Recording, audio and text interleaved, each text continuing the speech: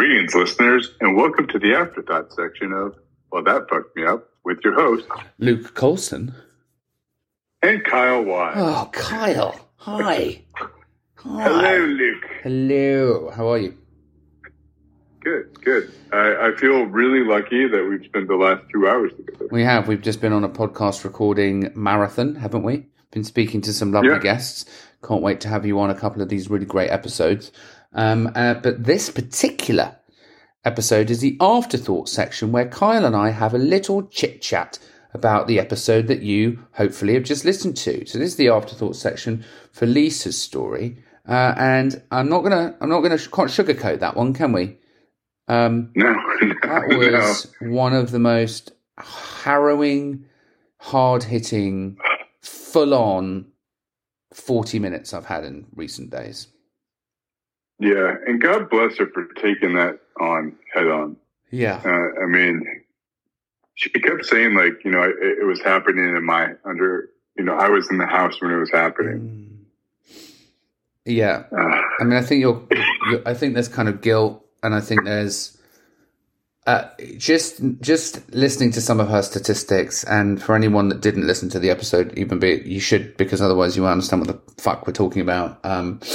Was just sexual assault and sexual violence in her household. And then as it turns out in her extended family, and then as it turns out in her community. And just seemed to be a huge lack of education or understanding. And just her explaining how rife, even inter-family sexual assault and sexual abuse was. Cousins to cousins, fathers to daughters, and just understanding all the stigma and taboo around that, and people who have been on the receiving end of the assault not knowing that it's not normal sometimes, let alone coming forward and speaking out about it. Yeah, I mean, the stats were, she said 1 in 4 females and 1 in 6 males. Yeah. And then she said, was it like every 9 minutes or 7 minutes? Yeah. It's absolutely just harrowing. And then I think, like, just that lack of understanding and education around it for somebody like a 10-year-old or a 13-year-old to not even feel enough to feel shame, but not realize they can report that, and just not having an outlet for discussion around it. So she's kind of driving the mission around that, which is, education around consent first and foremost, but also letting people know how fucking rife this is. It was jaw dropping, wasn't it? Yeah, I mean, yeah, that was a tough episode. Yeah, I know, and there's some.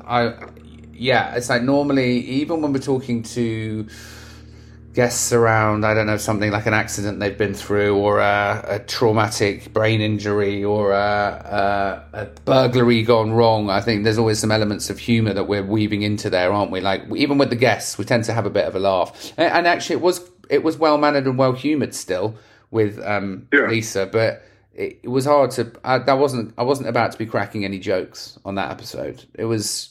Yeah. And we just went straight into it as well. And I did that one on my own, and I just remember right off the bat saying, did I just hear that right? Like, did she just, within her family unit, a cousin and her brother her brother turned out to be one of the abusers as well.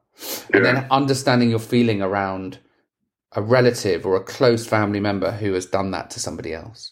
But then understanding that their reason behind it isn't just straightforward. That they might not, it's hard to say it, right? But they might not know any better. Or they might have been, systemically abused themselves. It's really hard. Yeah. And the level of compassion that she must have, or empathy. I struggle with my own self of that, and like having any sort of remote sympathy for perpetrators of that. Yeah. But totally. she,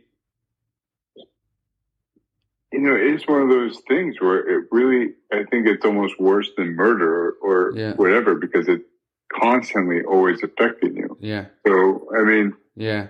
Well, I know you've got some stories of, your own in terms of like being on the receiving end of abuse, and that must have been a tough one. So appreciate you listening and even commenting on it, Kyle. But, life is a journey, and here we are. Yeah. And if anybody ever touches you, I'm going to watch while you beat them up. No, only because you're bigger than me, but I'd help. I'd definitely help. I'd come armed.